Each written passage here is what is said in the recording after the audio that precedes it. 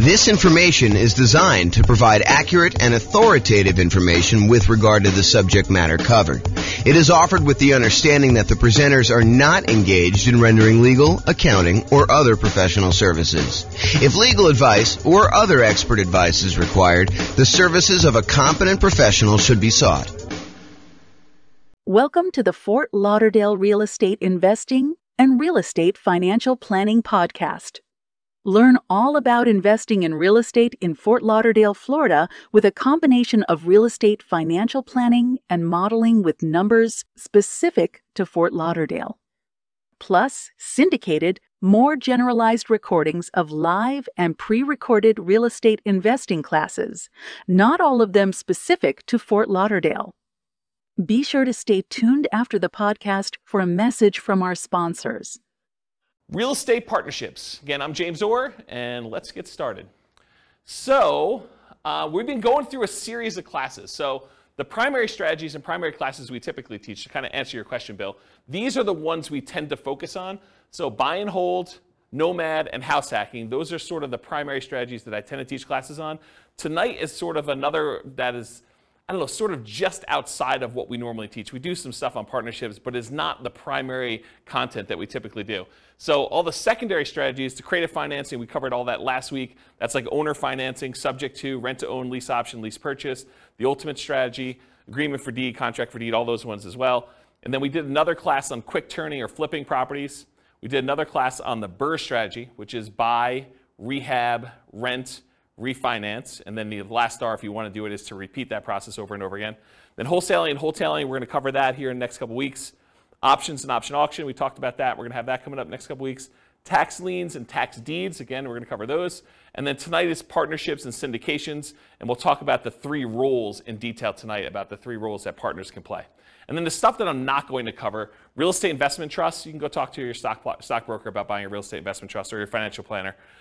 Or covering other strategies, probate, short sales, foreclosures, and pre-foreclosures. Those are sort of like topics that are covered in other strategies, so we're not going to have separate classes on those. So any questions on the real estate investing strategies and like what we're covering and what we've covered so far? Okay, awesome. All right, so partner rules. Before I go into a lot of detail about partnerships and everything else, I want to explain to you that we break down partnerships into three roles. There's the deal maker, also called a syndicator, someone who goes out there, does all the work, finds the deal, ties up the deal, brings the other partners together, raises the money, gets finds someone to get the loan for the partnership, usually manages the deal itself, manages the partnership itself, usually kind of coordinates filing taxes and all the other paperwork associated with that. In some cases, they manage the property, like actually do the property management, or they'll manage the property manager. They're also, liquidating the deal and getting out of the deal. So the deal maker syndicator is the guy that puts everything together and kind of organizes the partnership. That's that one role. The next role is the money partner. Pretty obvious, they bring the money.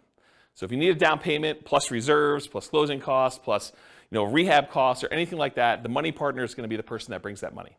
And then the last role is the loan partner. They're usually the ones that are going out there and getting the financing. In bigger deals, they're signing on the things, they're showing their income and their assets, and they're qualifying for the loan.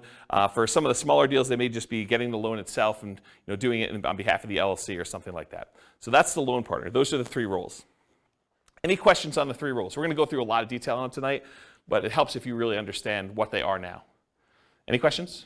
Pretty simple, straightforward? Awesome. So variations by role. So how much money is required, how much risk there is, what the scalability is, what the credit requirements are, what the different skills are, what the style of investing is, how stable it is, what the profit speed is and the profit size, and whether or not you can reuse your retirement account in order to do these, they all vary by role. So it's not like you can say, partnerships are all this. It's like we're going to talk tonight and say, well, the deal maker syndicator has this specific set of risks, the money partner has these specific sets of risks, the loan partner has these, and we're going to go through in detail all the different ones so that you can see how different roles vary. Just about everything depends on which role you take in the partnership. They're different for the deal maker than they are for the money partner. They're different for the loan partner. All right, so especially with partnerships, and this is true of a lot of other classes we've taught, but I think partnerships it's even more true. And that is that I've tried to sort of give you an overview, but because we can do these so many different ways, you can't assume that everything I tell you is 100% correct in all cases. Because you can come up to me and say, but James, what about this really weird thing where if I structure it this way, then they don't have this risk, or they don't have this money requirement, or they don't need to do this, or it's much more scalable if you do this. Yes, that's true. I can't cover everything, and I can't tell you that I'm covering every possible color or version of things that you're doing. So just realize that they're all varied like that. So you can find a way to do a deal or structure a deal or make choices that are not in line with what I'm talking about tonight, but just realize that I'm acknowledging that up front, okay? And just because you don't think there's a chance that X can happen doesn't mean that it won't happen. So you may hear me talk about stuff tonight and be like, why is he even saying that? What's the chance of that happening? Well, it can happen. That's why I'm talking about it, right? So just realize that not because just because you haven't seen it, there's someone who comes to class who will tell you, oh, real estate values, they always go up. I'm like, nope, that's not true. So you get the idea that there are these things that just because you haven't seen it happen doesn't mean that it won't happen to you in the future and that it can't happen. Do your own research. This is intended to be a starting point for discussion. Please do not take everything I say as James said this, so that must be true. Go do this as a starting point to research and say, oh, he said something about that. Maybe I should look into it or talk to my attorney or whatever you're going to do about that. Any questions on exceptions? Cool. All right, so real estate partnership variations. Real estate partnership variations. So these can be formally structured in a number of ways. I'll talk about, I have 3 active partnerships still going on.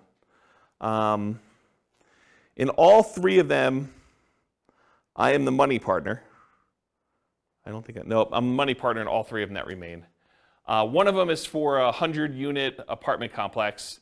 I'm a minority money partner in that one. Another one is for a single-family home. I'm a money partner in that one. And another one is for a small group of single-family homes. And I'm a money partner in that one. I've done partnerships before in various capacities. Some cases I was the deal maker syndicator. In some cases I was, I don't know if I've been loan partner in a long time, if I have. It's been a while since I did loan partners. I've been using loan spots for my own stuff. So if I did do loan stuff, it was early on. But primarily my role has been money partner. So just to kind of talk about these. So in one of the deals, it's a very simple structure. It's an LLC. There's 2 owners, and it's really simple. In another one, there's an LLC, and there's several owners, and there's the syndicator who's doing the overwhelming majority stuff, and the syndicator also happens to be the loan partner in that one. And then the 100 units, I think it's an LLC. It's been so long. I think it's an LLC, and there's a lot of investors in it. And I think there's a loan signer for that one, although I'm not the deal syndicator and I have less insight as to exactly what's going on in that particular one. So to give you an idea of how you could structure these, and there's lots of different ways to structure them. I mean, you could structure these as general partnerships where you and someone else get together and you just agree to buy a whole bunch of properties. Or you could do it deal by deal. You could do it house by house. You could structure these any number of ways. And depending on what strategy you're doing, you might want to structure them different ways. So just realize there's a lot of variation there. You could do these real estate partnerships with almost any of the real estate strategies we've talked about. So you could do partnerships to do buy and hold. You could do partnerships to do house hacking. You could do partnerships to do some type of nomad. I mean, that's what nomad by proxy is largely, right? You could do these strategies with fix and flips. You could do these strategies with creative financing. So there's a lot of different strategies you can use to do these with. You don't have to do any one particular one. What else on here? Buy and hold tends to be the most common probably for real estate investing strategies.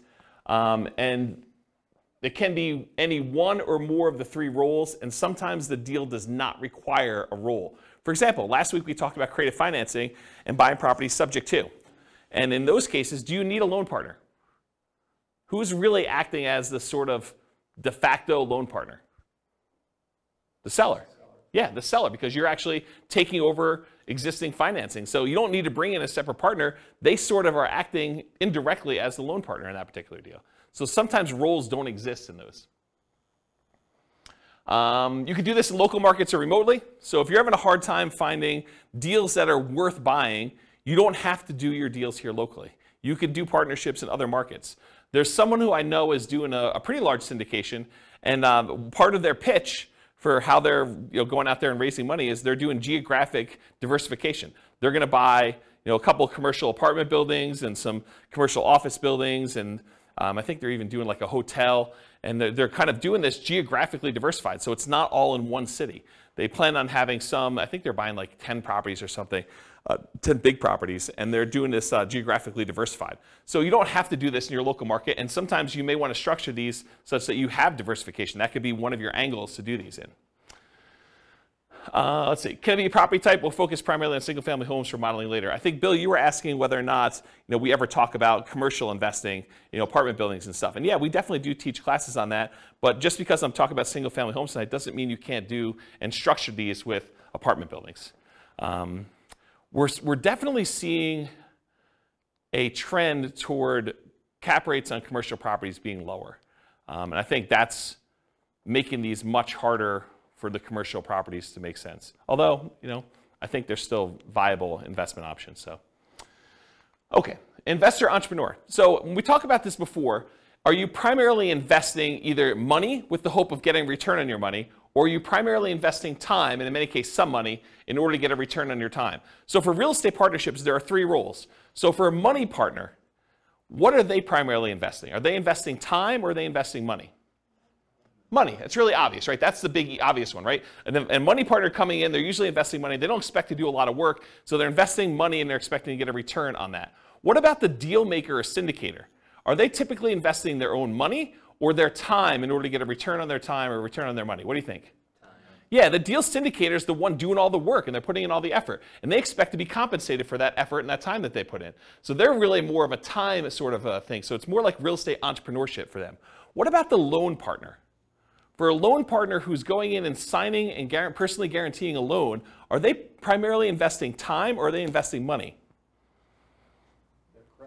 Yeah, it's kind of a weird one, right? Because they're really not doing much of either. They're more real estate entrepreneurship-like because they're not investing money, but they're not doing a lot of time either. They're signing some documents and they're having to maintain their job, get financing and use their credit in order to do that. So if you had to force me to choose between real estate entrepreneurship and real estate investing for them, I would say it's entrepreneurship-like, because it's not really that they're investing a lot of time, but it's more like that than it is real estate investing-like. Any questions on this? Yeah, Daniel. For the deal makers, yep. You said it's a lot of time intensive. And I don't know if this is a dumb question. Have you found that they'll kind of include some sort of management fee or some practice like that? Yeah, so for the microphone, Daniel asks, for the deal maker, the syndicator of the deal, are they usually getting paid some type of management fee or something like that? And yes, the answer is absolutely. Depends on what they're doing as to what they're getting paid for.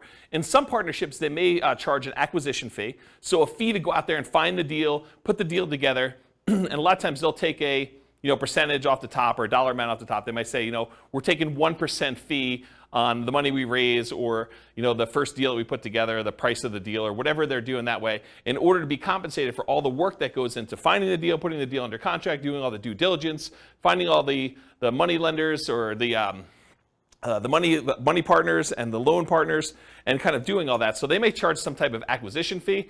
They may charge some ongoing property management. If they're doing the property management themselves, they may charge some type of partnership management fee. They may charge like a dissolution fee of some sort. They may charge some fee for overseeing taxes, like if they're got to do tax returns and kind of send out updates and do management meetings where you're getting advice or input from the partners. So they could be charging fees for all those different things. So yeah, there's definitely some fees involved. And are you doing that? Do you typically see acquisition fees and partnership management fees when you and a buddy get together to go buy rentals? Probably not, right? I mean, I think that makes sense. But as you get into bigger deals, where there's a lot more time and energy invested, and sometimes money up front, then getting paid for that stuff, I think, makes a lot more sense. Does that answer your question? Yeah. Okay, cool. Did you have a question, Cole? Almost I saw you do so. Okay, cool. All right, any questions about this? Cool. So money required. So sometimes it's fronted by the deal maker or syndicator, but it could be entirely funded by the money partner coming in. But often the loan partner does not have any expenses. It's covered by the partnership. So here's where the money is usually required for partnerships. And of course, the strategy may dictate where you spend money. You may need rehab money if you're doing more fix-up than if you did buy and hold or creative financing or you're buying pretty houses or something. So money to consult with a local attorney to get the correct paperwork and advice. I think if you're going to do these, you want to make sure that you are willing to invest the money in order to do it right from the beginning. There's few things worse in the world because everybody is like gung-ho and happy at the beginning of the deal. They're all excited about doing the deal, but that's when you want to agree on all the things that could go wrong and how do we get out of this thing if I decide I don't like you or you don't like me, or how we resolve our issues, or what happens if someone dies and the deal maker is unable to do stuff anymore. Like, how do you resolve all those things? The time to work all those things out is in the beginning with the help of an attorney who structures the correct paperwork. You don't want to get to the end and find out later that we didn't think about this. We don't have a way to do this. We don't have a way to buy out a partner. I have a partnership agreement that doesn't have a buyout in it, which isn't come up, but that's a potential problem if a partner wants to buy someone else out, okay? All right, so consultation with a local attorney to get correct paperwork and advice. Sometimes you're gonna need money in order to do marketing and find or acquire the deal. Sometimes you'll find these deals by looking on LoopNet or local MLS or networking or wholesalers or some form of that. But sometimes you're spending money in order to do marketing in order to acquire deals. And so it depends on which way you're doing it as to whether or not the deal maker, the syndicator, needs to spend that money up front and then maybe get reimbursed later by the money partner. Maybe it's part of an acquisition fee, or if they're just going to self-fund that and that's their minimal investment into the deal. Maybe they only spend money on marketing costs and talk to the attorney, and then after that, the money partner comes in, does the down payment, and does the closing costs, and does the reserves and everything else. But that could be there. Earnest money. So earnest money is usually money you put up in order to control the deal before you formally go and close. And so you'll need to have some earnest money. And with some of these larger deals, these can be significant checks. They're not just $5,000. So realize you could need earnest money up front. So realize if you're doing these bigger deals, you may want to partner with your money partner early and talk about providing earnest money if you're doing those, if you're unwilling to do it, if you're the deal maker or the syndicator in that deal. Does that make sense? Okay. Reserves, you should not be doing these deals without reserves. And in my opinion, there's a tendency for the mom and pop landlord real estate investor, which I don't believe you should be doing this, but there's a tendency for them to kind of play it really loose and invest in real estate without setting aside, specifically earmarking money as reserves. They'll say, if I really need to, I can go tap into my 401k or my IRA, or I've got $50,000 in credit card balance that I could use, or I can go get a personal loan from the bank if I really needed money to do something. So I don't really need to have 6 months of reserves per property set aside. When you do a partnership, though, and first of all, I don't think you should do that. I think you should set aside reserves, in my opinion.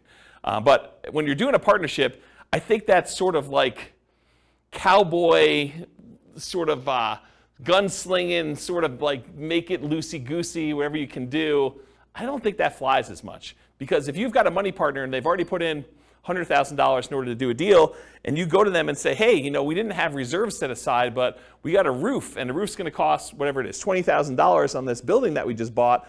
I need $20,000. And they're like, I don't have $20,000 right now. I just made another investment. I've used up all the money. I didn't keep reserves set aside for you doing that.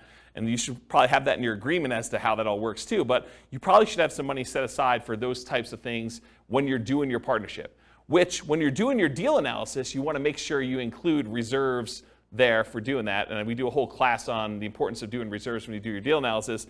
And then that drags down the return you're getting, right? It's not like you just go do it and you're doing your return based on the down payment and closing costs and any rent ready costs you have when you first do the acquisition. You really need to do the analysis with all those costs plus the amount of money you set aside for reserves to find out what your true return is, because that money really can't be used for anything else. You got to keep it set aside, and maybe it's earning 1%, 2%, 8%, wherever you're keeping it, and that's actually, you can use that as part of the return you're getting, but you should be calculating your return on your real estate investments using that reserve money too in the denominator. Does that make sense to everybody? Okay, cool. And if you're not familiar with what I'm talking about, go watch the class. I think the class name where I first introduced this concept, I think it was called Everything You Learned About Deal Analysis is Wrong. Because I think everybody else, when they do their spreadsheet, does not include reserves. So any number where you say, my cash on cash return and my cap rate return, like if you're doing those numbers and you're not taking into account the reserves, I think those are actually wrong calculations. It's not like you're just sort of off a little bit. It's like that's incorrect. And so go watch that class where we talk about that, and I have some frameworks for doing reserves, whether you're doing, 6 months of reserves or 12 months of reserves and what the differences are and how I kind of look at those. So you definitely need reserves as part of the money required when you're doing these partnerships. Usually down payment, but there can be exceptions. There can be exceptions where you're doing, partnership deals where it's no money down. I mean, we could go buy creative financing deals where you really have no down payment required. You're taking over in a loan. So it could be that you don't need a down payment in those cases. Sometimes repair costs. Sometimes you're buying a property and it needs repairs. Sometimes you're buying properties and they're in perfect condition. So it really depends on the type of deal you're doing, but sometimes you do need repair costs for that. And then closing costs in order to close the deal. And then marketing in order to sell or occupy or fill your property, or holding costs while you're kind of doing that stuff as well. Any questions on money required for doing partnership deals? And where it comes from? Really the answer is it usually does not come from the loan partner, for this money required. Usually either comes from the money partner, or in some cases the deal syndicator, the deal maker / syndicator, and sometimes that's reimbursed, sometimes it's not. It's really all negotiated. You realize there's no formal structure for this. It's not like everything is rigidly set and you always got to do it this way. Does that make sense, everybody? This is all negotiated. That's what makes it so complex and hard to teach, is that I try to give you examples, but you could do it another way and it could be totally different. Okay? All right, credit required. So the deal maker or syndicator, depending on how it's structured and ownership sizes, some lenders may require that the deal maker syndicator sign for the loan as well, but often they do not need to sign for the loan and do not need to have credit in order to do this, especially if you're a small minority partner. If you're a deal maker syndicator and you've got a majority stake in the deal, a lot of times the lender is going to want to see you on there, signing for the loan as well. Okay? Money partner, they do not usually need to sign for a loan and have no credit requirement. This is pretty typical. It's often structured for them as a limited liability partner, and their only risk is the money they put into the deal. They're usually not personally signing or personally guaranteeing anything to do with the loan. They usually are not required to put additional money into the deal unless you write it up that way. And then if you're the money partner, you want to make sure you understand what your obligations are. But most of the time it's, hey, I put in $500,000 or $100,000 or $10,000 or whatever it is, and that is the extent of my investment in this particular partnership, and I will not have any margin calls or capital calls on any of those. So realize you have limited calls for money as the money partner in those situations. Okay? And then finally, the loan partner, yeah, they need to have credit required in order to get the loan, unless you're doing some creative deal where the seller is leaving the financing in place or something like that. So the loan partner typically needs great credit and often needs great income and assets to sign for the loans, especially for larger deals. Okay? And in some deals, credit is not required at all. See the strategy classes for detailed info, but a couple examples might be partnership flips, where you're using the seller's financing in order to keep on the property while you're doing the flip, or some creative financing stuff as examples. Any questions on credit? Yeah, Daniel. For the loan partner, in your experience, have you found the loan partner to either be like in a high-paying job, doctor, lawyer, etc., or are they typically just a very well-established, very experienced investor? What have you? So the question for the microphone is, for loan partners, are they typically some type of high-paying job, like doctor, lawyer, attorney, something like that, or are they, just a pretty well-established investor? And my experience is it's all over the place. Like one of the partners I have is a very well-established real estate investor. They're not a doctor or lawyer or anything like that. Another one, it is not a doctor, lawyer, or even what I would consider a well-established real estate investor. It's just a regular real estate investor, not crazy assets, not crazy income, just sort of that. And a lot of the ones, let me think about this. So some of the other ones I've done, they've also not been really crazy high earner type people. Sometimes it's, like somebody just buying a single family home, they're able to get the loan on it. And we'll talk about the examples toward the end of class where we do Norm and Norma kind of variations on this. But they're just regular people and they can qualify for the loan to buy a single family home, and they just don't have the down payments, or they don't have the expertise or time to do something, and they bring in a money partner for down payment and they just sign for the loan. And so it doesn't have to be someone who's like crazy like that. They just have to qualify. Yeah. All right, any other questions about credit required? I guess my question is when you're a money partner Yep. or a loan partner, I guess it depends on how the deal's structured, but do you have to be an accredited investor? Yeah, so that's a really good question. So Kevin asked, do you need to be an accredited investor in order to do these deals? And the answer is maybe. It depends on the deal and how many people are involved in the transaction. But if you and your buddy want to get together and buy like a single family home and one of you is going to get the loan, the other one's going to do down payments, you're going to do that, nope, you don't. But go talk to an attorney. I mean, this is part of what you need to set the money aside for, make sure you get it structured right. So ask the attorney when you go sit down with them, is this like an accredited investor situation? But my understanding is if it's just you and your buddy doing something, or you and your buddy and maybe one other person doing it, probably not.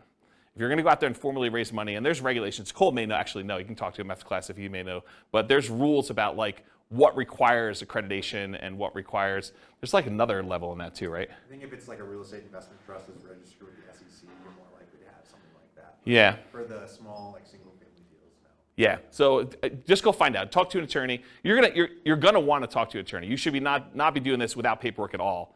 And you definitely should go get advice from somebody. So this is like a 2-minute question you ask that's part of your hour or two that you're going to get with your attorney. So just go ahead and ask that and make sure you're doing it right, rather than me give you bad advice. My understanding is these laws are becoming much more friendly for doing these types of deals too. I'm just seeing regulations coming across saying that they're going to reduce the requirements in some form. So, I mean, all this stuff changes. So, yeah, don't rely on what you're hearing here. Go talk to an attorney. It's the best answer. Any other questions? Cool. So skills required.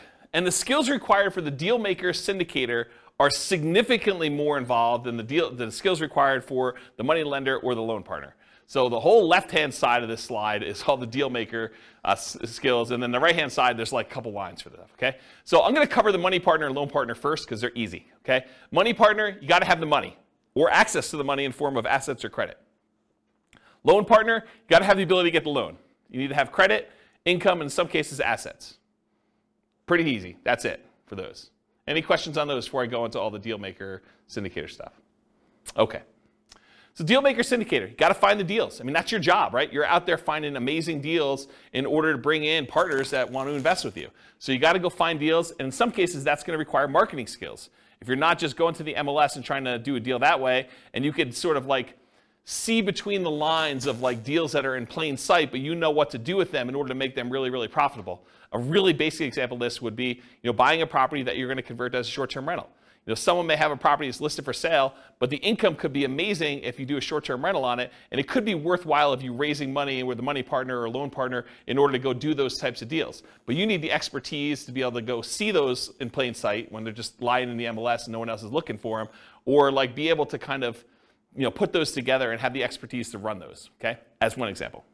James, Yeah, question. Question about the money partner. Yeah.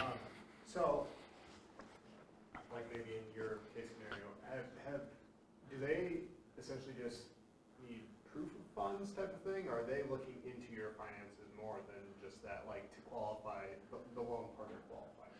Yeah, so Nathan asked, Like how involved is their search into your... yeah, so Nathan asked whether or not the money partner is going to need to like have someone come in and look at all their financing and confirm that they have the money and where it's coming from and source it and everything. And it depends. But if you and a buddy are buying a single family home together or a duplex, triplex, fourplex, maybe even a small apartment building, and it's a pretty simple one, you telling them that I've got $200,000 to invest is going to be fine. They're not going to need to go do that. When you get the loan, they may or may not ask you, the lender may or may not ask you where those funds came from, just to kind of know. So make sure you go talk to whoever's doing the loan or talk to the money partner, make sure you structure all that correctly. But in most cases, I don't even think that's come up for me. But it's not saying that it won't ever come up in the future. And part of it may be the lender and how you structured it and everything else like that. But no, I don't think that's the case. Now, if you're doing like one of these larger type syndications or something like that, maybe they may want to go and source that. I've not seen that come up. Some of the larger syndications that I didn't get sourced for my down payment for the larger syndications I've done. And the ones that I know about going on now, I understand their process is basically you need to have your attorney or CPA just sign a statement that says you're accredited. and they're not looking at stuff. You just need to do that and send in your check. So I don't think they're doing anything like that. So it probably depends, but in most cases, no, I don't think that's going to be an issue. Does that answer your question? Okay, cool. All right, cool. So finding deals, and a lot of times that involves marketing in order to find them off market, how to do motivated seller marketing of that sort. Analyzing deals, being able to estimate rehab or cash flow, you run the deal numbers, estimating value if you're trying to buy stuff undervalued, doing comps, things of that nature. Or if you're not able to do these yourself, you need to be able to have someone else that you could tap to do it. If you've got a real estate agent or a CPA or someone else who's willing to help you with deal analysis or help you with estimating value or anything like that, then you can outsource it. But you need to be able to perform that as part of your deal maker syndicator thing, whether it's you directly or you're using someone else to do it. Deal structuring, and part of this is negotiation, but structuring the deal and also negotiating with the partnership as to how that's going to be structured. Raising money, you need to go find your money partners. Also, finding financing, finding your loan partner to be able to do that. So that's another skill you need to have. Managing the partners and the partnership itself. You need to know what is involved in running a partnership and managing the partnership and getting taxes done and having meetings and giving updates and making decisions and following the guidelines for the agreement, the LLC or the entity that you're using in order to do this. You need to be able to run the partnership and deal with partners. I mean, people with money can be a little bit strange. So if you've got, somebody who you've been really friendly with, and then all of a sudden they give you $300,000, they may start treating you very differently, and you may need to deal with that person. Especially if things don't go your way. I mean, when the market goes your way, I think a lot of times that everything seems super smooth, right? It's when you have problems that you have to deal with a lot of these situations, and markets don't always go up. Yeah. So if it does go bad, can they go after the assets of the money partner? Yeah. So the question is, can they go after the assets of the money partner? And I have a different slide here when we talk about risk, and I will tell you what each individual person's risk exposure is. But part of it is how it's structured and what people are doing and what people are promising, right? I could see a situation, I wouldn't recommend this, but I could see a situation where a money partner has written into their LLC agreement or their operating agreement or whatever they're doing that basically says, if we run short on money, you are agreeing to provide additional money to kind of hold the partnership over. And it could be, unlimited. I mean, it could be just not clearly stated as to what that is. And I don't think that's an unusual clause to have in there, right? Like, what happens if we run out of money? Who's going to bring in the money? So I don't think it's an unusual situation to do that. But if I'm the money partner, I want to know what my exposure is, and I want to know what the obligations I have and what my risk is and how that might all play out. And if you're the money partner in that deal, maybe you say, I don't want to have that obligation. Maybe that's on the deal maker syndicator, and that's part of the, if a deal maker syndicator has good financial strength, that could be a benefit that they offer. Say, look, you're bringing in the money, you're bringing in $100,000 or $250,000 or $1 million or whatever it is, but that's your only money that you're going to bring in. If we ever need money, I will personally provide that, and it says so in the operating agreement. But we'll talk about risk here in a little bit. Okay? Answer your question? Okay, cool. Selling or filling the property, if you're doing that. Property management, and this could be, you hiring a property management company and managing the manager, or it could be you actually, as the deal maker syndicator, doing the actual property management. Taking calls from tenants, screening tenants, putting tenants in properties, filling out leases, doing renewals, dealing with, requests for maintenance on properties. Like all that stuff could be you as a deal maker syndicator, and part of your negotiation of what you're charging and what you're getting paid is part of like what you're doing, what you're providing. Rehab on the property, so you might be doing some work yourself, you may be managing subcontractors, or you might be managing a general contractor, depending on what you're doing, and even if there is rehab on the types of deals you're doing. And then maybe sales skills. You got to sell the seller if you're out there doing deals with individual sellers directly, you're not going through brokers. You got to be able to sell the buyer if you're selling properties. That's a sales skill. Or if you got to sell the partners on why they should do this partnership deal with you. So it's a sales skill. It's not just, I love real estate, I like looking at properties on the weekend. It's, it's salesmanship and probably some technical skills as well.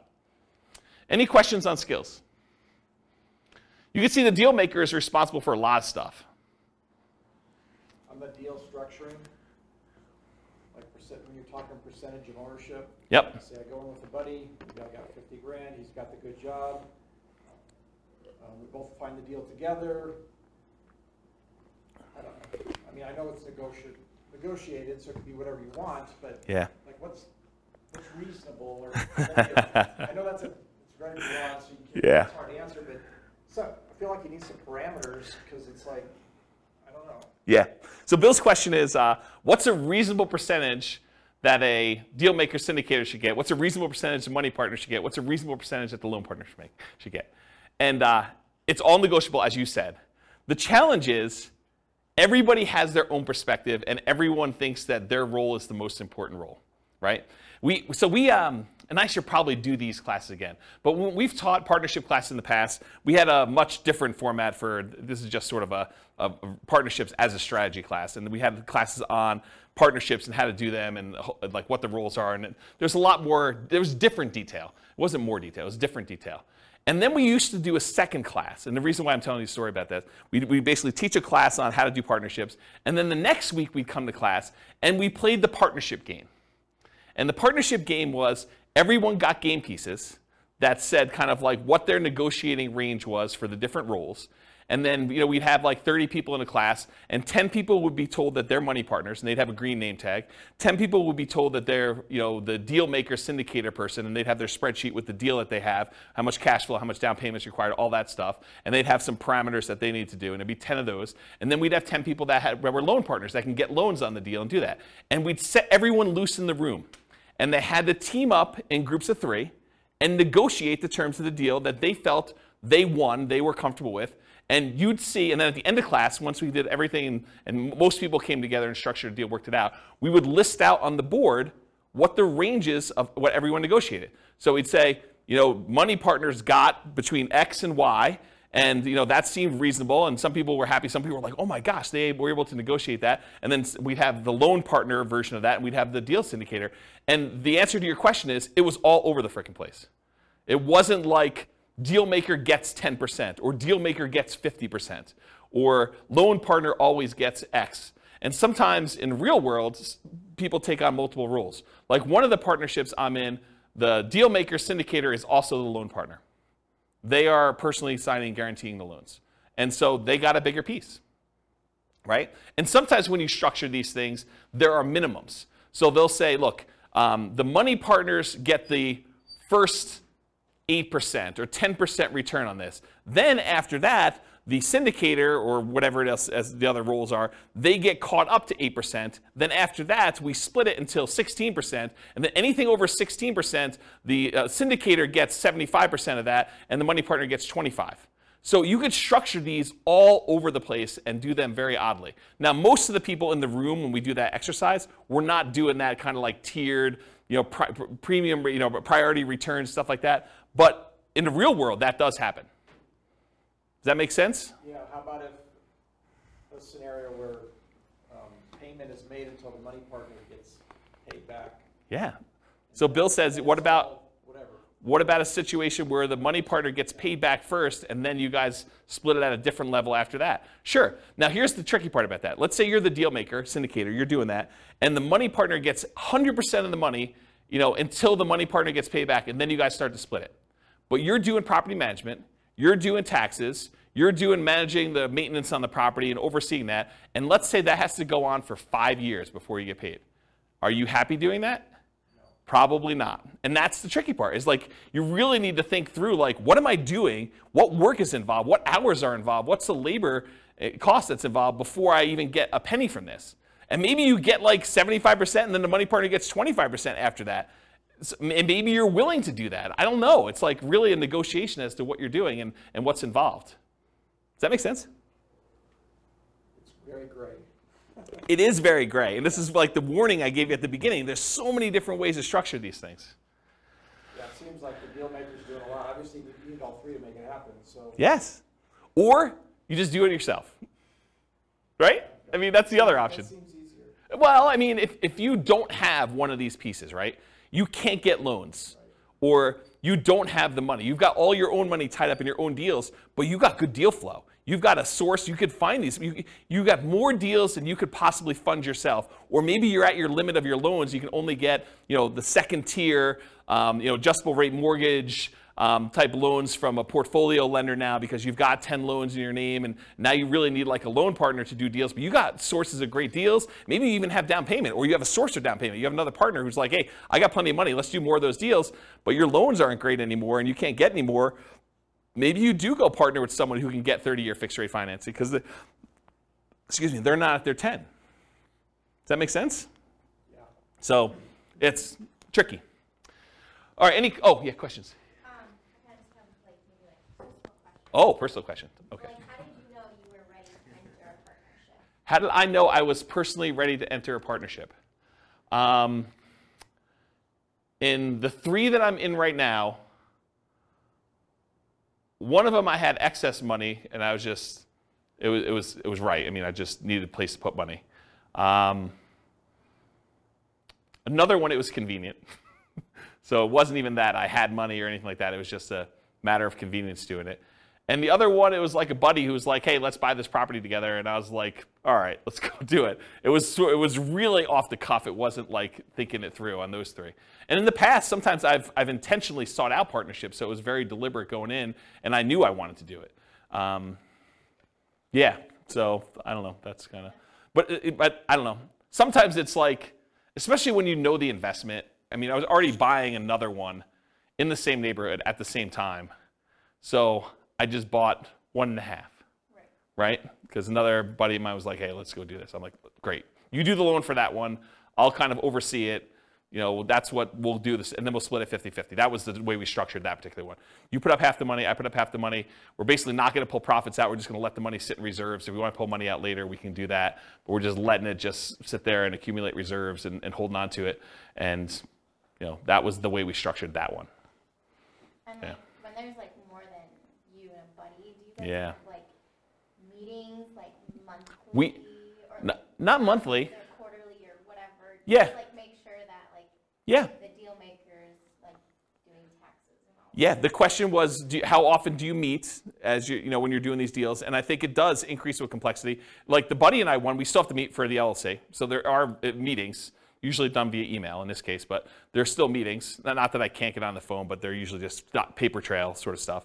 They're done that way. But yeah, when you do the bigger ones, there's meetings. The larger one is usually like there's a webinar, and that's sort of the meeting where there's information given out that way. But I don't personally attend the webinars. I sort of just let it go. I'm not super, maybe I shouldn't even be saying this, but I'm not super involved. It's just like, I don't even list it. Like when I do my modeling, I don't even list it on there. Like it's that type deal. And the other ones where we get together, before COVID, we were probably doing, especially if there's stuff going on, like once every 6 months, maybe a little bit less frequently. But if there's not a lot going on, if it's in steady state, you got tenants in there, there's nothing happening, there's nothing to get together about, right? I mean, and then there's checks that come for a period of time. So yeah. Does that help? Yeah. Okay, cool. Yeah. Can you use 1031 money into? Yes. The question was, can you 1031 money between partnerships and into other stuff? It's like kind. So check with your CPA to verify this, but if you're investing in real estate, you can move money from real estate to other real estate. Even if it's a syndication? It's my understanding, but check with your CPA to verify. The question was, even if it's a syndication, and that's my understanding if you can, but do you do any of those? No, not a lot, but you can, even into Yeah. real estate investment trusts. Yeah. So I'm not going to say his name because I don't want to put him on the hook for any obligation or liability there, but he would know, and you could do it. Yeah. Sources, yeah. Does that count for E-REITs, like electronic REITs that aren't publicly traded, they're just a fund, I wouldn't know about E-REITs. Yeah, we don't know about E-REITs. Yeah, do your own research. Again, this is part of it is talking to your CPA, right? Like, I don't know. In general, I love teaching classes and providing information, but it's a starting point for you to go, oh, here's my list of questions for my accountant. Here's my list of questions for my attorney to verify that what James said is true. You should not believe anything I say is like true, right? Like, I think it's true, and I'm not trying to deliberately giving you false information, but part of your job is to go do your own due diligence and verify this. And so go talk to an attorney, go talk to your CPA to make sure that for your specific situation, in your specific area, that what I'm telling you is correct. Yeah. All right, any questions on skills required? Sweet. Stability. So Shane Parrish, who was from Farnham Street, sent out an email on his blog. This is probably months ago at this point. And in the article, he basically talked about this idea of things being stable, whether something is actively stable or passively stable. Something is actively stable, it requires your attention and your input in order to make sure that you don't die or something bad doesn't happen. And the example I think he used for that is his example was flying a jet.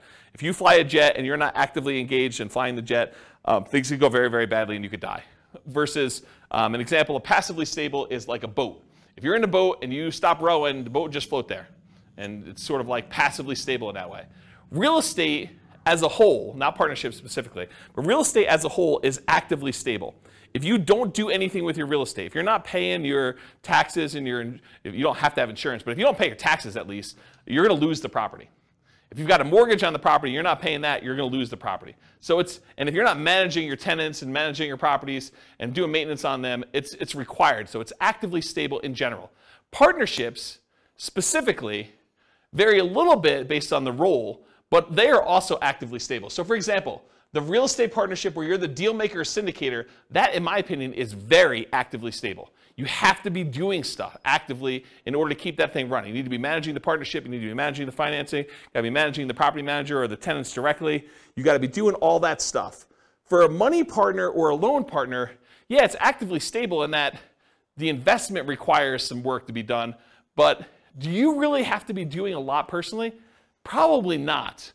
But there is something involved in there. And so I put down it's actively stable just because real estate in general is, but you're not having to do a lot of stuff yourself. In some cases, you may need to submit financials, especially if you're doing like these larger deals or commercial loans.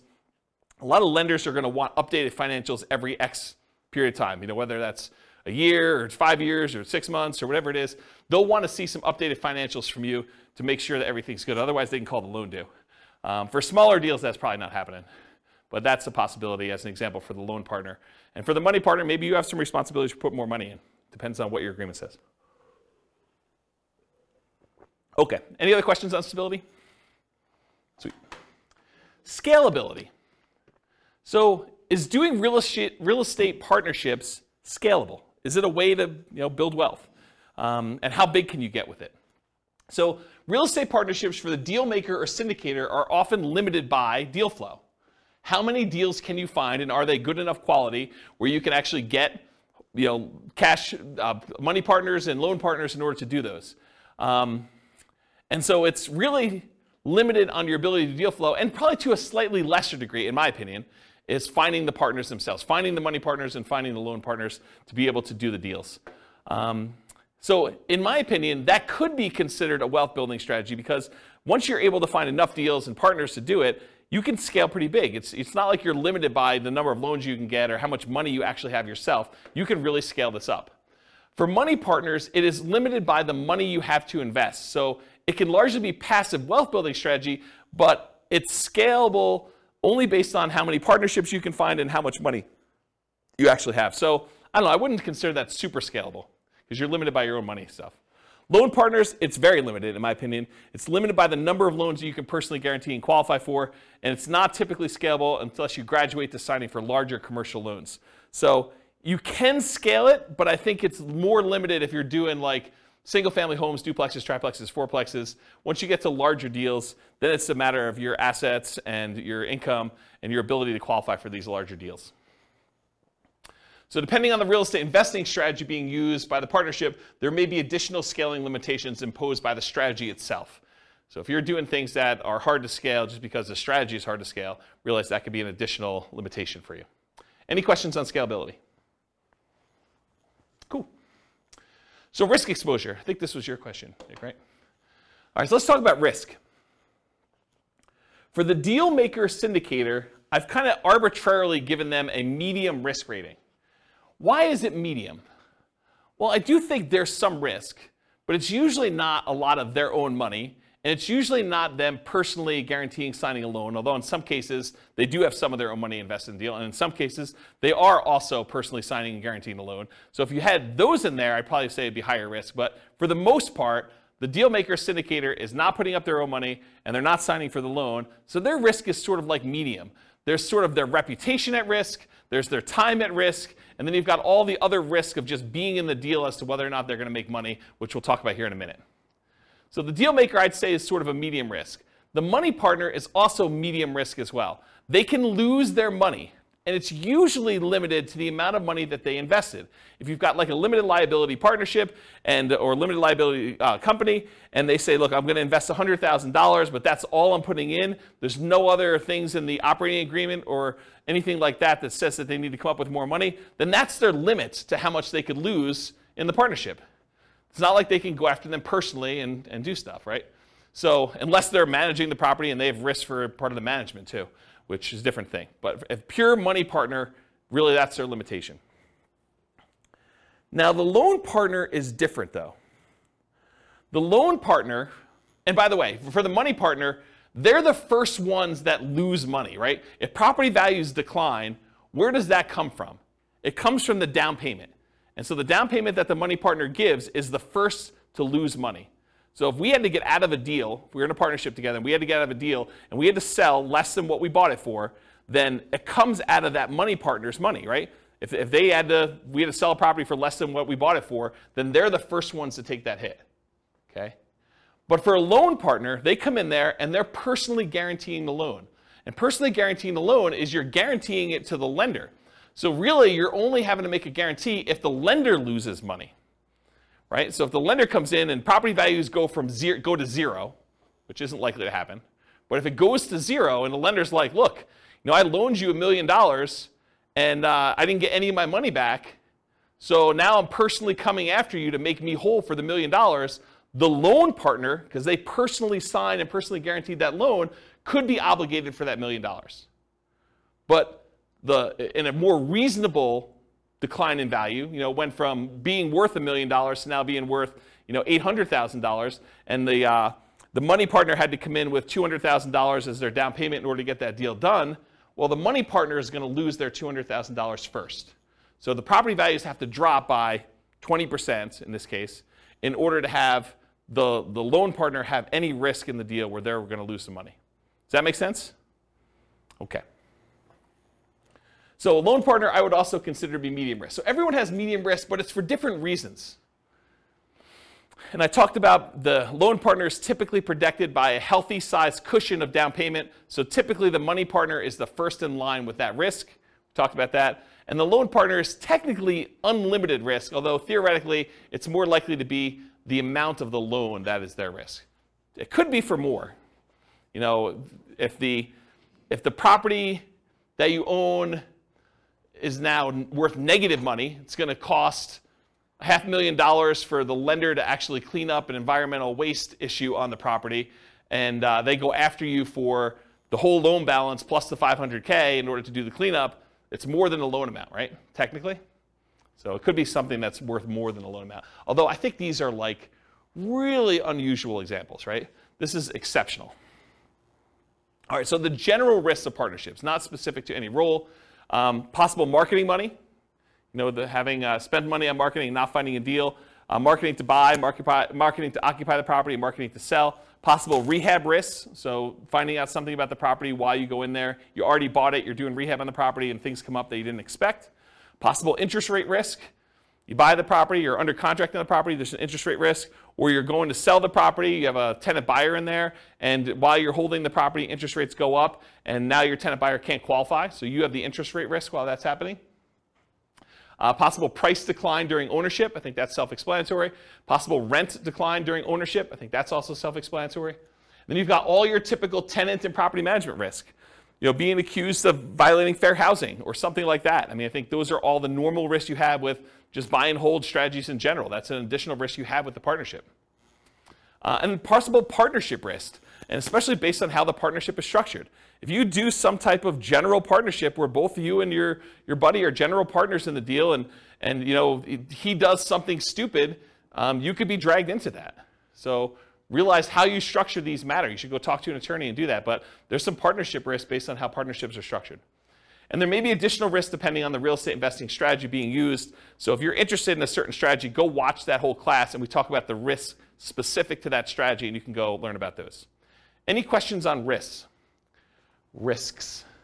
There's my lisp coming out. If the money partner signs on the loan, you need the loan partner. If the money partner signs on a loan? Yeah. So if the money partner signs on a loan, they are the loan partner too. Right. So they're fulfilling both roles. Well, I guess I thought you said that sometimes the money partner also signed on the loan. Well, I guess you did. So we have two parties. So money partner doesn't usually sign for the loan. That's the unusual one. Usually who does have to additionally sign for the loan is the deal maker syndicator. Okay. Although if you own a large percentage of the deal, a lot of lenders will require you to sign too, just because you own a larger percentage. So it depends on lots of stuff, but I've seen that happen before. Yep. Any questions? Cool. So profit speed. How quickly do you make money, and what size of money do you make at one interval? The size is typically negotiated in the partnership agreement. So it really depends on like what your role is and what you negotiated. And it can vary depending on the real estate investing strategy of the partnership and how the partnership is structured. So it's really hard for me to answer this one, but I will try.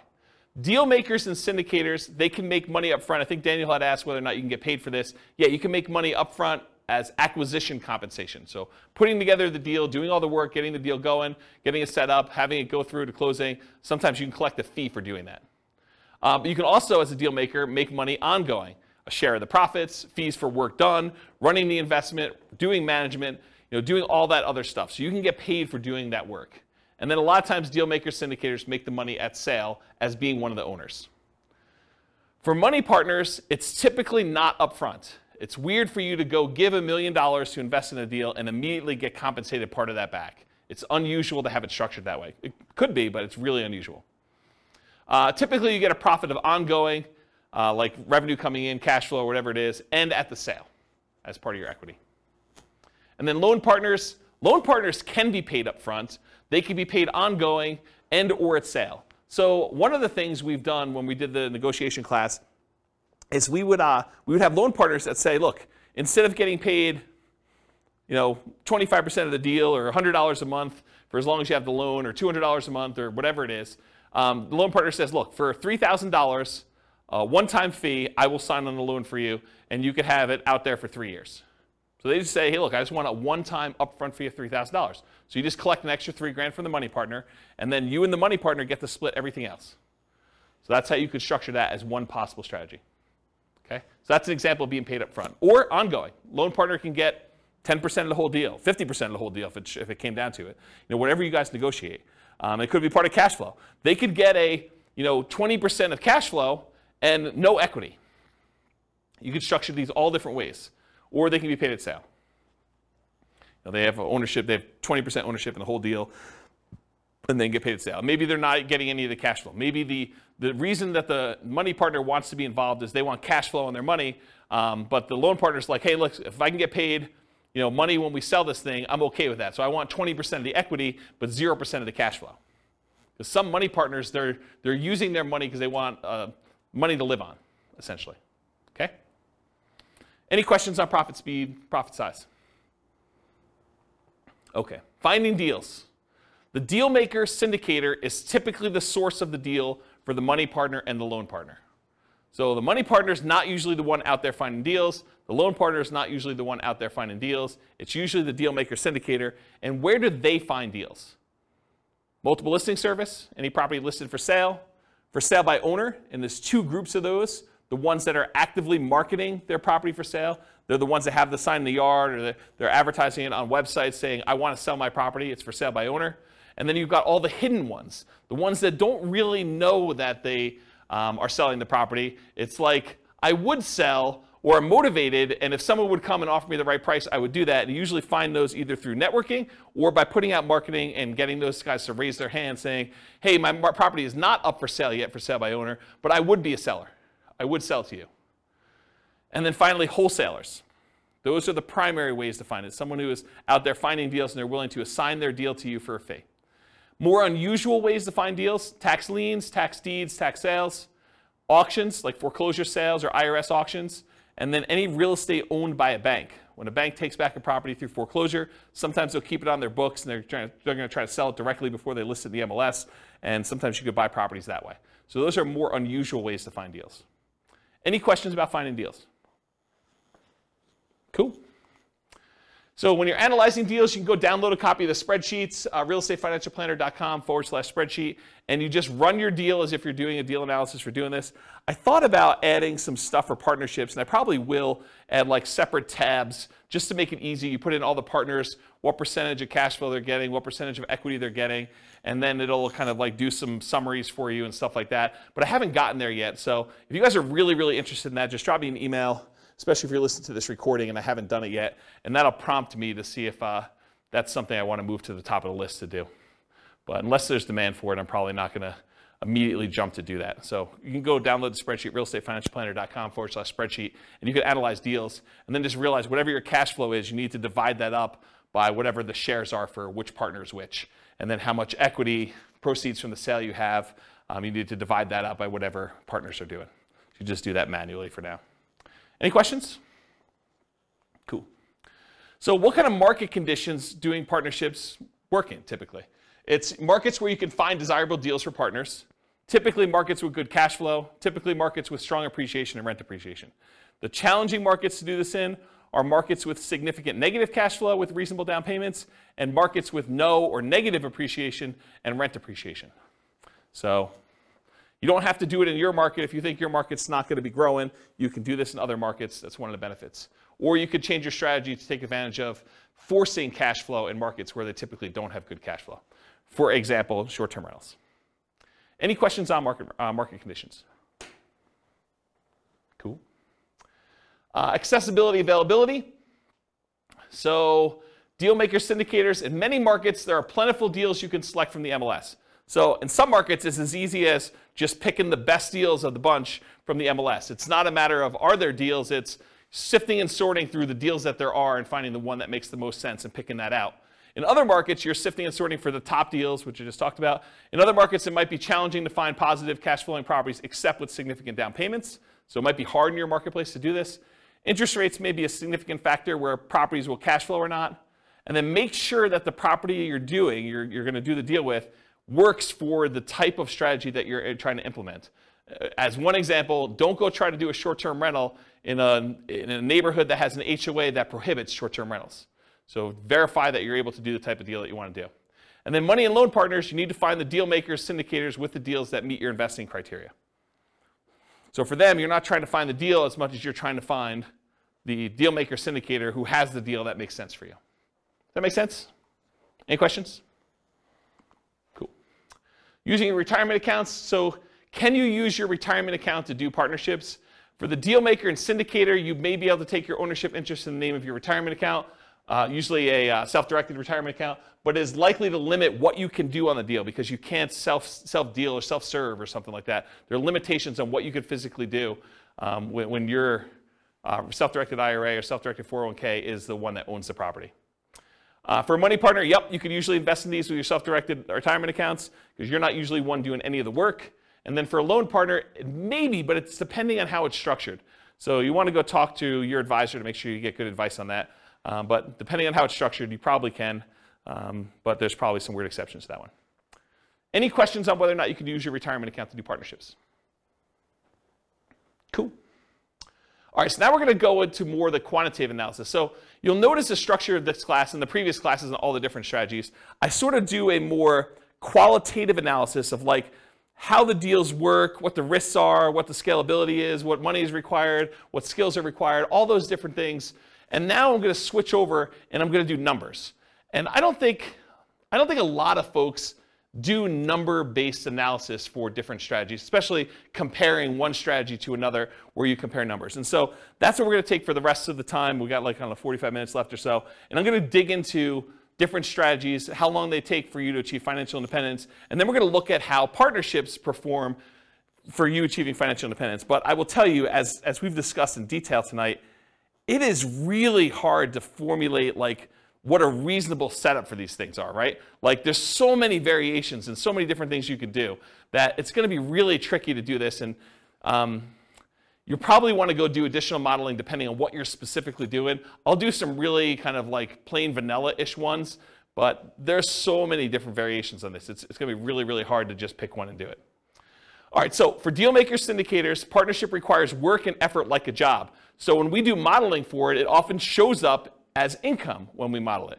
So because they're not actually buying a property and it's not like showing up as a property, it looks a lot like, hey, look, they're just getting an extra, $200 a month, and that's increasing over time because that's what their ownership share gives them. And at the end, they're going to get a pop from that, right? So it sort of shows up like income when they do that.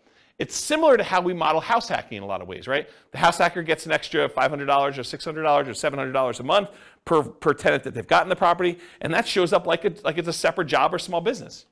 So it just looks like income when we do the modeling. So it's very similar in that way. For money partners, it's typically passive, and it often shows up as a % return on the money invested. It could also show up as like that $200 or $400 a month or whatever it is, and then a big pop at the end if you go and sell the property, or an increase in the amount of cash flow you're getting when the loan gets paid off and you're in sort of steady state after that. But a lot of times you could also look at it as, hey, look, the money partner's coming in, they're investing money in the deal, they're getting whatever it is, 10% return on their money, and that's what the partnership is paying out. You could structure it that way too. So depending on how it's structured, it might be smaller monthly, quarterly, yearly return with a big bump when it sells. And that sort of makes sense, right? You guys understand this? Am I confusing anybody? Okay. For loan partners, it can be structured with a large number of ways. It could be one-time upfront fee, which we talked about before. It could be a percentage of the deal, cash flow and or equity. It could be yearly fees, etc. So it could be, as long as you have the loan out, we're going to pay you $1,500 a year to be using your name for the loan. You signing and guaranteeing a loan. So how well do partnerships perform toward achieving financial independence? We're going to look at each partnership role, and we can repeat all the other real estate strategy classes looking at how each would perform. Any questions on this slide before I get into analysis? Sweet. So let's talk about how I define financial independence, and then I'm going to talk about how it's weird to model for each of the roles. So financial independence, as I define it, and we're going to do this mathematically, is when your investments provide your minimum target monthly income in retirement. Some might call this lean FIRE, financial independence, retire early. Some might just call it regular financial independence, retire early, FIRE, okay? It consists of, mathematically, this is how we calculate it, 3 things. Number 1, passive income from Social Security, pensions, or annuities. So any money you have coming in from Social Security, pensions, or annuities, that counts toward the income for whether you qualify as being financially independent. Number 2, any net cash flow after all expenses. So you get the rents coming in, you get any other income from the property coming in, you have your taxes, your insurance, your maintenance, your vacancy, your property management, your mortgage payment, principal and interest on there. Expect all those is that's there. Whatever's left over is your net positive cash flow. What that number is, that contributes, that net positive cash flow, or negative, contributes toward your financial independence number.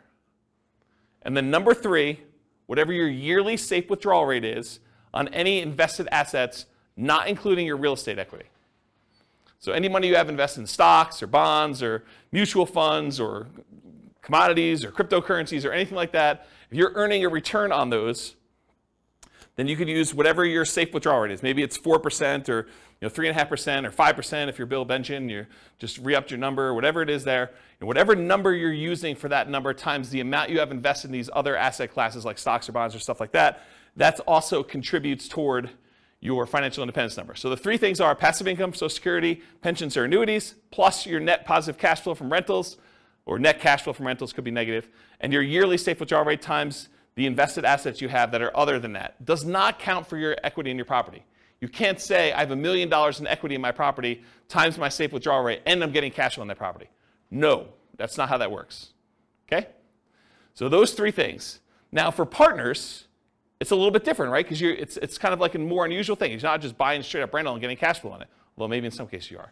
For partners, it really depends on how it's structured and how I might suggest modeling it. So for the deal maker, if the deal maker comes in and they've got a partnership that they've got coming in and they're getting some cash flow on it, I think you could argue that you get cash flow from your ownership interest. That might count as your cash flow. So you could say, look, I'm getting $200 a month from this, so that would be under net cash flow from rentals. That's one way to look at it. We don't typically count equity for determining financial independence, though. So if they've got $50,000, $100,000, $500,000, or whatever in equity in that deal, that doesn't count in any way toward their financial independence calculation. Unless they sell it, they take that money, and now they have it invested in something else, stocks or bonds or whatever they're doing there, or they buy another rental, and then they get cash flow on that. Does that make sense, everybody? Okay. So money partner, one could count the cash flow they have from ownership.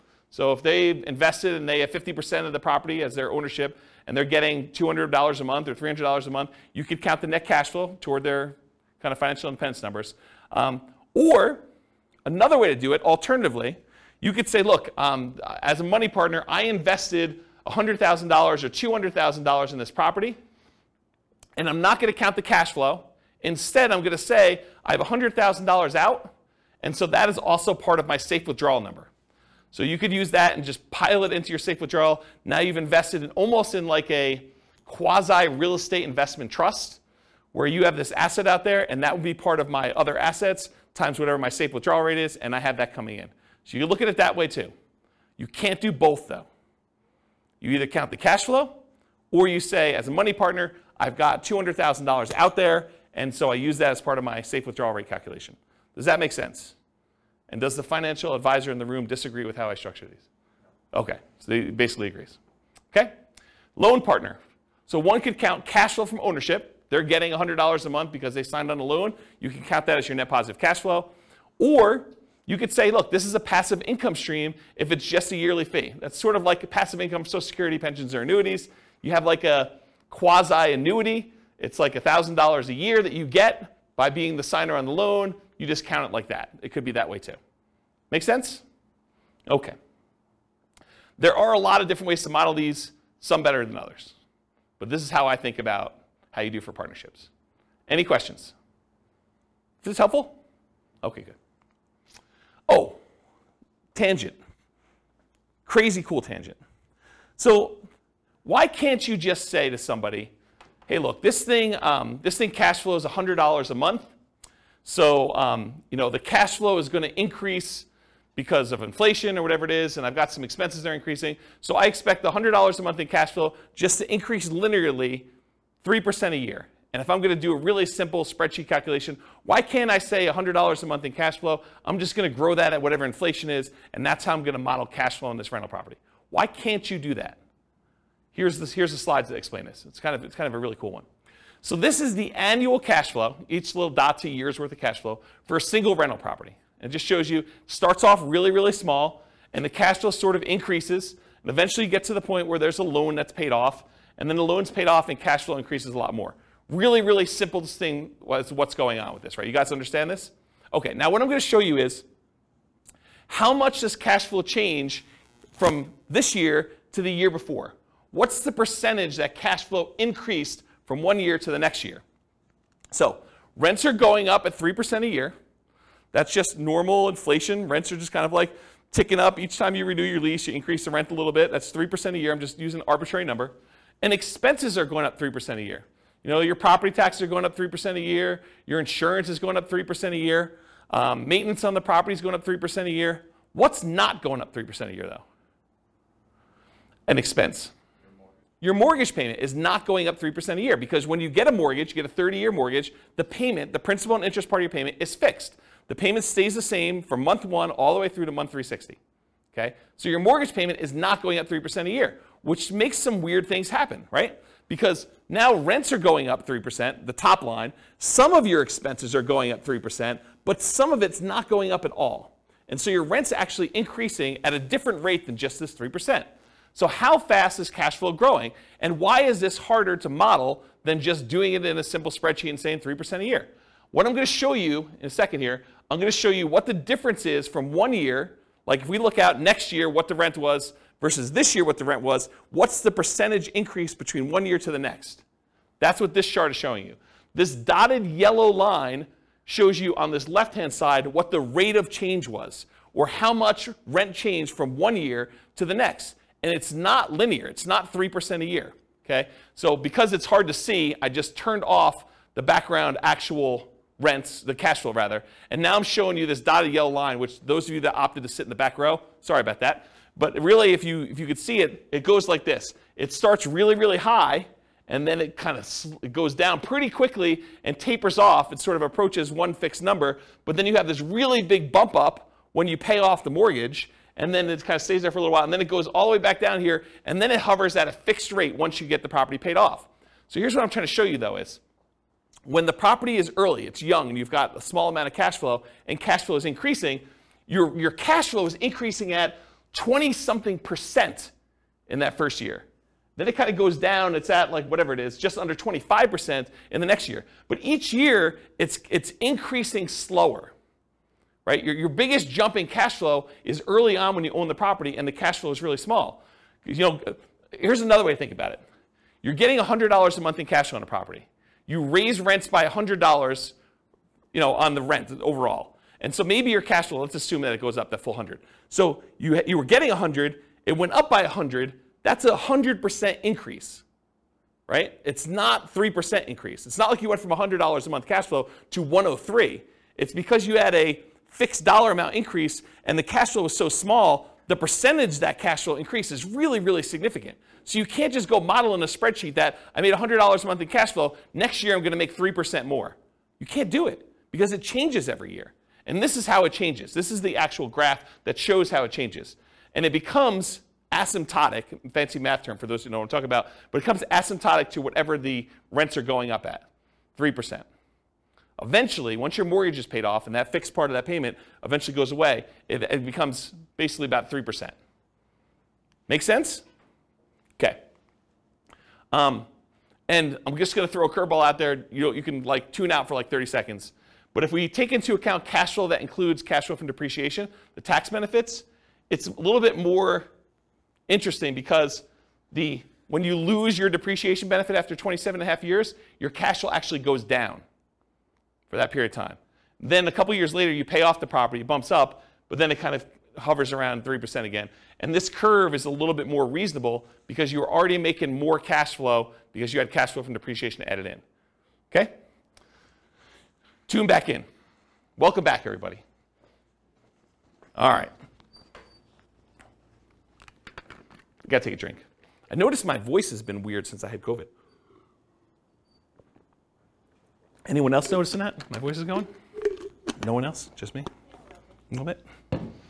All right, so changeable assumptions. So these are the assumptions I use. They're based on some characters from the Real Estate Financial Planner podcast, Norm and Norma, if you're kind of familiar with them. So these are the assumptions I use, but you can copy these to your own account and change any of the assumptions. So if you're like, James, I wish you did $80,000 a year in income, or I'm not saving $1,000 a month, I'm saving $2,000 a month, but otherwise this is me, or my properties where I live are not $375,000, they're $200,000, or they're $1 million, or whatever they are. You could change all these assumptions. So Norm and Norma, they're married, they're both 21 years old, recently out of college. They graduated, they work in a technology department of a large healthcare business. They have a total of $10,000 saved up between the two of them, not each. They earn $72,000 per year combined, $36,000 each, or $18 per hour times 2,000 hours worked a year is $36,000 per year. Each person combined $72,000 total.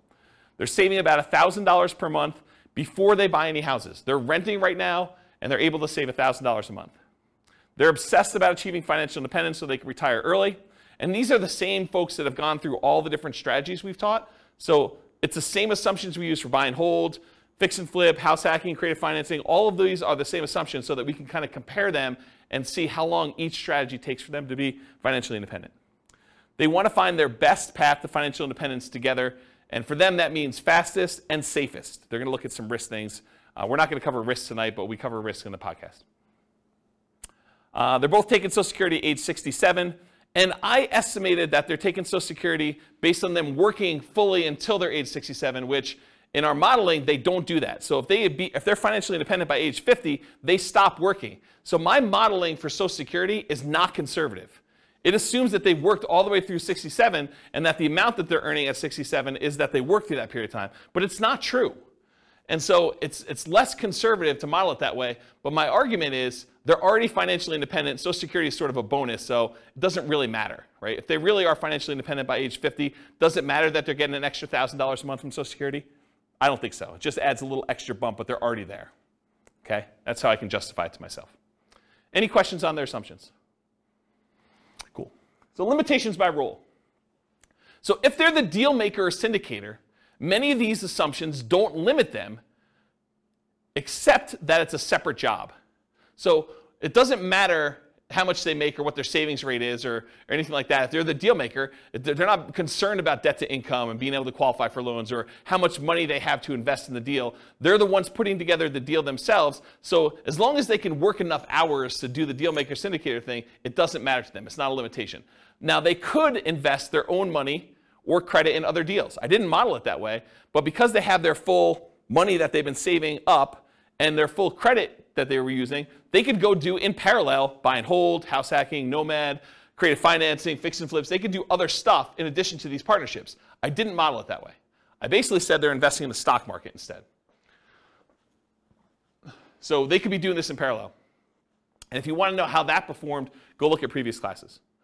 Now, if they're the money partner, though, the amount that they have saved invested is the primary limitation. The fact that they're saving $1,000 a month, that's going to limit what they can do. If a deal syndicator needs someone with $50,000 and they only have $20,000 saved up, they can't do the deal unless they become one of two money partners.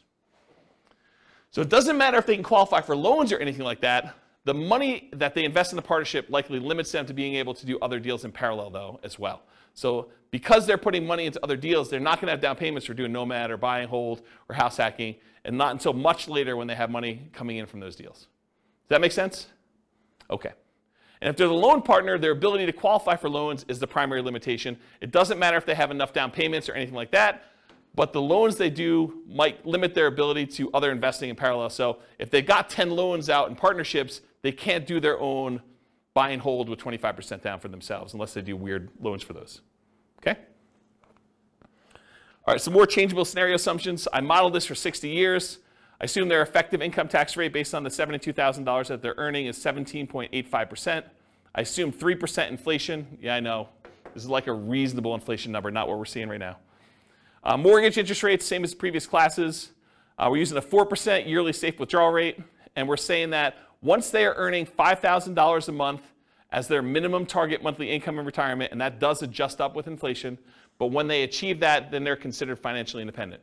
So they're making $72,000 a year, which is $6,000 a month, and I'm saying $5,000 a month is their target. Why am I saying $5,000 is their target when they're currently earning $6,000?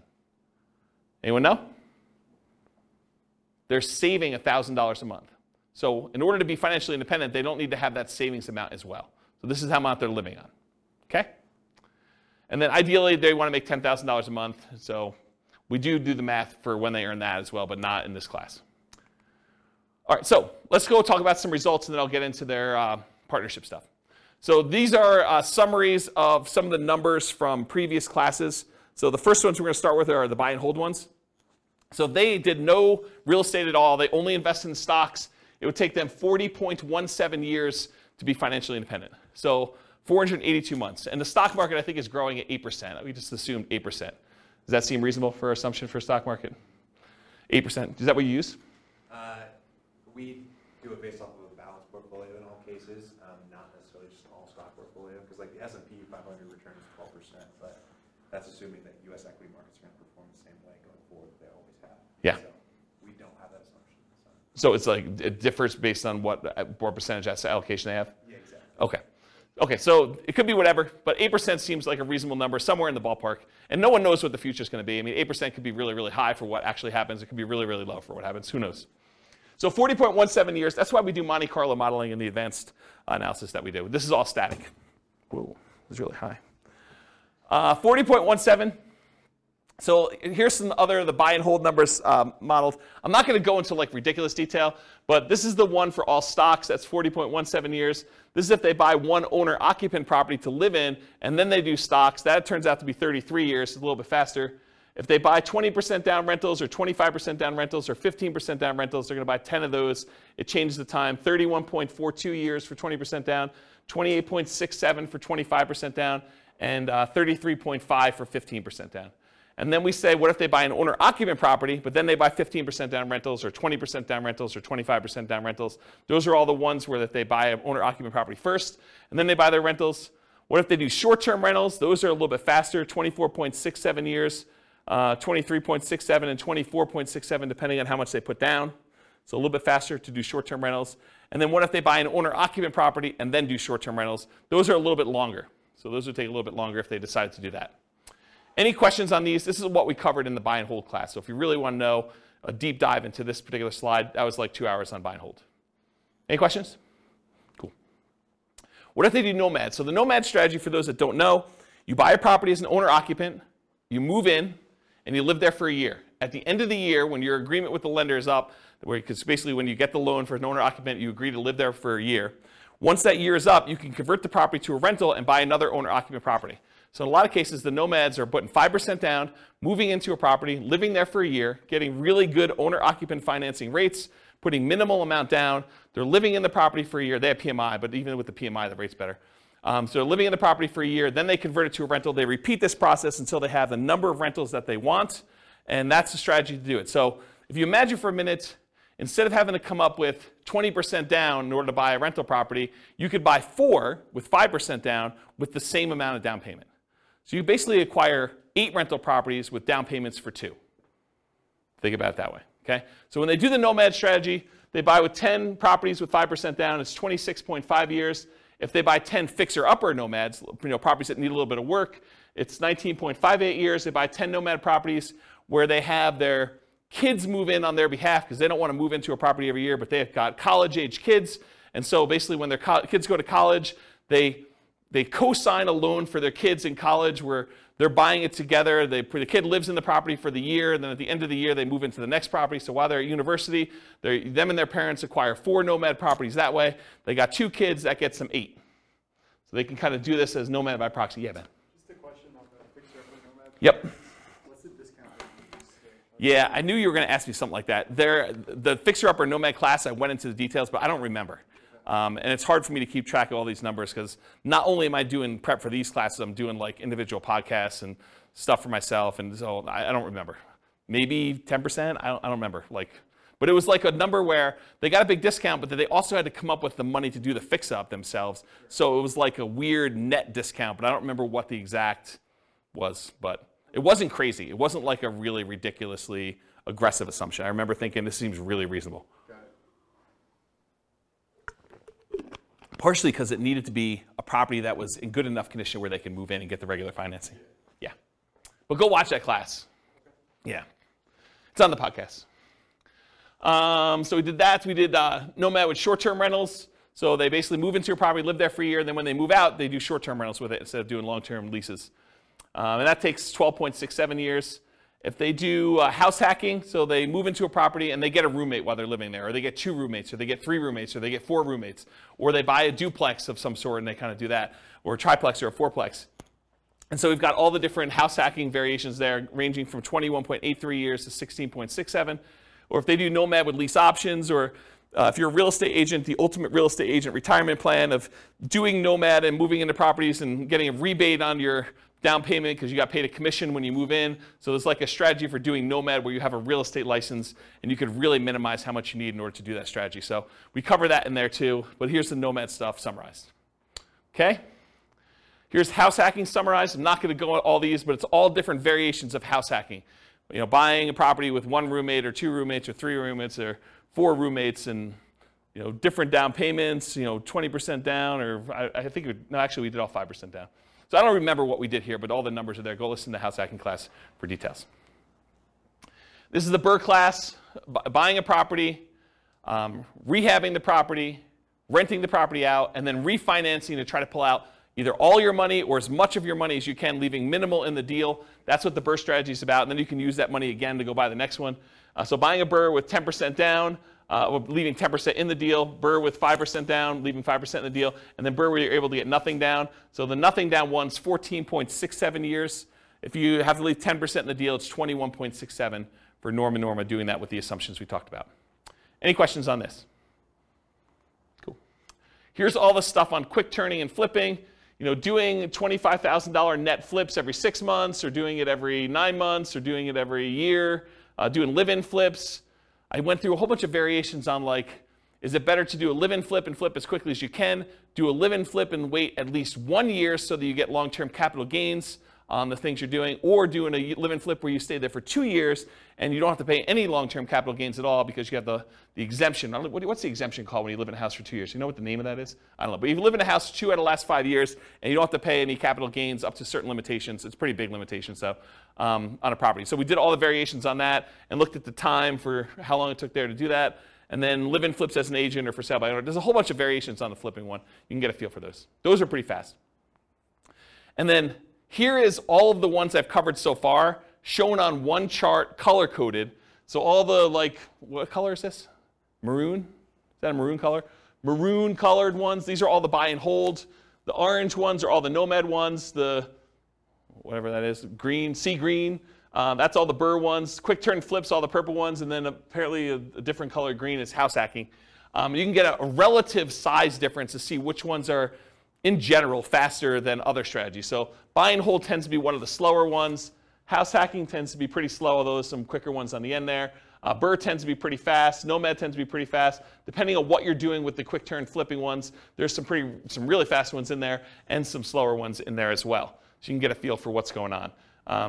Go watch the classes for the details on the exact numbers for those, but you can get a relative size difference. I love this chart. This is one of my favorite charts now for being able to compare all these. All right, yeah. Short-term rental, was Yep. it on there? Probably because it doesn't hit the criteria. It is on there. It is? Oh yeah, short-term rentals are in here. Yeah, they're mixed in because the buy and hold has some short-term rentals, the Nomad has some short-term rentals, Burr doesn't. Quick turn flip, I don't think has any, and house hacking doesn't either. But there's short-term rentals mixed in here. You're basically buying properties in short-term. Yeah, I don't remember where they are, but yeah, they're in there. Yeah. Yep. Okay, any other questions? All right, so creative financing, this was last week, right? Everything's merging together. So last week was creative financing. This is buying creative financing with 1 month reserves all the way through to 6 months reserves. Everything from as quick as 8.83 years all the way up to 17.42 years for doing creative financing. If you do creative financing and you do thousands of dollars in reserves, 10K, 20K, 30K, 40K, 50K, it shows the times for those instead of months of reserves. And then creative financing with different discounts at purchase. So if you get a 10% discount, 12% discount, I think this must be 6% discount, and this is 8% discount. It shows you the amount of time it takes based on the discount you get with creative financing. And then by holding period, by how long you're buying for. So this is if you're buying for, I think, 10 years. This is for 15 years, and this is for 5 years. So this is how long you're doing creative financing deals before you stop. And it ranges everything from 12.67 years all the way up to 34.83, depending on how long you do it for. And then I added in the creative financing ones all right here in red. So it's the same stuff we had before, I just added this one in there so you can get a comparison size-wise. Creative financing is really fast. It's also a very active strategy. So you can kind of get a feel for that. Any questions on this? Sweet. All right, so deal maker modeling assumptions. So now we're doing the deal maker syndicator person. I assume that the deal maker was able to negotiate 25% of the deal, 25% of the cash flow, 25% of the equity as their payment for doing the deal. So Bill, to answer your question as to what I think is reasonable, pulled it out of the air. 25% for the deal maker syndicator for doing all that work. Okay. There's some I don't know, almost like proxies for what's going on there. Like property management's 10% of gross rents. So you can figure out what that is as a percentage of real cash flow and what that is as a percentage of equity at the end. And you can kind of get just a corollary for just property management as that there. But then there's other stuff you're doing as well, like managing the partnership and acquiring the deal. And so, I don't know, you could sort of do that. But anyway, 25% of the deal, 25% of cash flow and equity. They're acquiring the deal. They're doing property management. They're also managing the partnership. They're disposing of the deal, although it's not modeled, because I assume that they hold it forever. And none of their own money is in the deal. Instead, they're investing their money in stocks at 8% per year instead. And they're not limited by debt to income or money. They don't need to have debt to income because they're not qualified for loans. They don't need to have any money because they're using a money partner to do these. 25% of the deal. How long does it take? If they do a deal every 12 months, 10 total, takes them 21 years to be financially independent using those assumptions. where they're getting 25% of the deal. If they do a deal every 6 months and they do 10 deals, so they do it for 5 years, 19.67 years in order to be financially independent. If they do a deal every 6 months and they do 20 deals, because they're not limited by the number of deals they could do, doesn't matter what their DTI is, doesn't matter how many loans they have, doesn't matter how much money they have for down payments, so they could do 20, right? Just a matter of them managing 20 partnerships. That would take them 14.67 years for doing that, okay? Any questions on this? This is the deal maker syndicator role. Okay. Loan partner modeling assumptions. Again, I assume that they were able to negotiate 25% of the deal, 25% of the cash flow and equity for being the signer on that loan. Again, it's arbitrary. It's negotiated. They are personally guaranteeing the loan. None of their own money in the deal. Their money is invested in stocks at 8%. They're limited by debt to income, so they can't do 10 on day one. They don't have enough income to support it with low cash flow. But if they're doing it over time, their cash flow improves and they can qualify for more. They have to find the partnerships where they can get 25% for signing for the loan. That's another limitation they have. And they're limited by the number of loan spots. They can get 10 non-owner occupant 30-year fixed rate loans total. So they can't do 20. Looks very similar to Dealmaker Syndicator, except they can't go above 10 deals because of loan spots. So they're both doing 25%. They don't have a money limitation, so it looks a lot like the deal syndicator because they're using like almost an unused asset, their ability to get a loan. They're not using money to do it, right? So I added these two on the bottom, but it looks exactly like if they did 10, just like the deal syndicator, the deal maker syndicator, 21 years for both of those. And if they do a deal every 6 months, they do 10 total, it's 19.67. They can't do the 20 though. They can't get 20, 30-year fixed rate financing loans. So that's why there's not a third one here. Any questions on that? Covered deal maker, syndicator, I've covered loan partner. Okay. Money partner, modeling assumptions. They own 50% of the deal. 50% of the cash flow and equity in the property. They're putting up all the cash required to do the deal, 25% down, closing costs, reserves, etc. It's a passive investment for them. Only their money's in the deal. They're not doing any work or signing for the loan. They're limited by the money and finding the partnerships where they can get 50% by putting up the money. We modeled this 2 different ways. And of all the ones, I think this is the worst modeled, in my opinion, which I can go into detail some other time. As 50% of the property based on when they'll have enough to do a full 25% down payment, closing costs, and reserves. So it takes time to do that. And then as 10% return on all their money instead of 8%. So you could look at this, someone decides to do a money partner, and instead of actually modeling it as I own part of this property and I'm looking at cash flow, what if we just said, because you've got POPs in there and everything else, maybe you're able to overall get a 10% overall return on your money. The challenge with this, and I'll draw this on the board, is what does your return look like over time on a rental property? So this is time, and this is like your percentage return. Does the return you're earning, and this is return on equity, right? Because it's the amount of money you have tied up in the deal. Okay, so return on equity. So the amount of money you have in a deal, what is your return the longer you own an investment, a rental property? It drops. And that's counterintuitive to a lot of people because they think my cash flow is improving, my appreciation dollar amount is improving, my amount that I'm getting from the tax benefits, my depreciation is fixed for 27 and a half years, then it goes to 0. So that doesn't improve over time. And the amount I'm paying down the debt, well, that increases a little bit. It's increasing, but it's really increasing at a relatively slow rate, and it goes to 0 after the loan's paid off. So you'd think to yourself, hey, appreciation's going up, cash flow's going up, debt pay down's going up a little bit until it goes to 0, and depreciation's fixed. You would think that your return is going up over time, but it's not. The dollar amount you're making on the investment is going up, but the amount you have in equity is also growing. And the amount you have in equity is growing faster than the amount of your return is growing. So what tends to happen to your return over time is it tends to go down, and then it becomes asymptotic to what numbers? Anyone know? Anyone know what this number is right here, like at the low? Once a loan is paid off and once depreciation has gone away, what does it actually equal? It equals cap rate plus your raw appreciation rate. So it's whatever the cap rate is in the property, which is your return and cash flow of a property that doesn't have a loan, plus whatever your raw appreciation number is. So if properties are going up 3% a year and your cap rate's 5%, this is 8%. So your return approaches whatever your cap rate plus your appreciation number is at the bottom here. And it starts off really high. Your return on the equity you have starts off at the highest it is. And then your return goes down over time. So the longer you hold your investment, the lower the return you're getting on that investment is. It's counterintuitive to a lot of people, which is why some people will argue that whenever your overall return on equity drops below a certain threshold, some people might use 10% as an arbitrary threshold, they will either do a cash out refinance to raise up their rate again, minimize the amount they have back in the deal, or they'll sell the property and re-leverage up. Does that make sense? So you could go and say, as a strategy, hey, whenever my return on equity drops below X, then go ahead and sell the property, redeploy it as 2 different down payments or 3 different down payments or however many you can do with how much is in there, and then reboost the return you're getting on the assets you have. Does that make sense, everybody? Okay. Any questions on this? Pretty cool, right? So I was telling you this because when I kind of bumped their return up to 10%, you're like, why'd you use 10%? Well, because I think rental properties, especially leveraged rental properties, can beat a 8% return, right? Typically. Although in this case they only own half, but it could beat a 8% return from the stock market, in most cases leveraged. But over time though, this goes pretty low.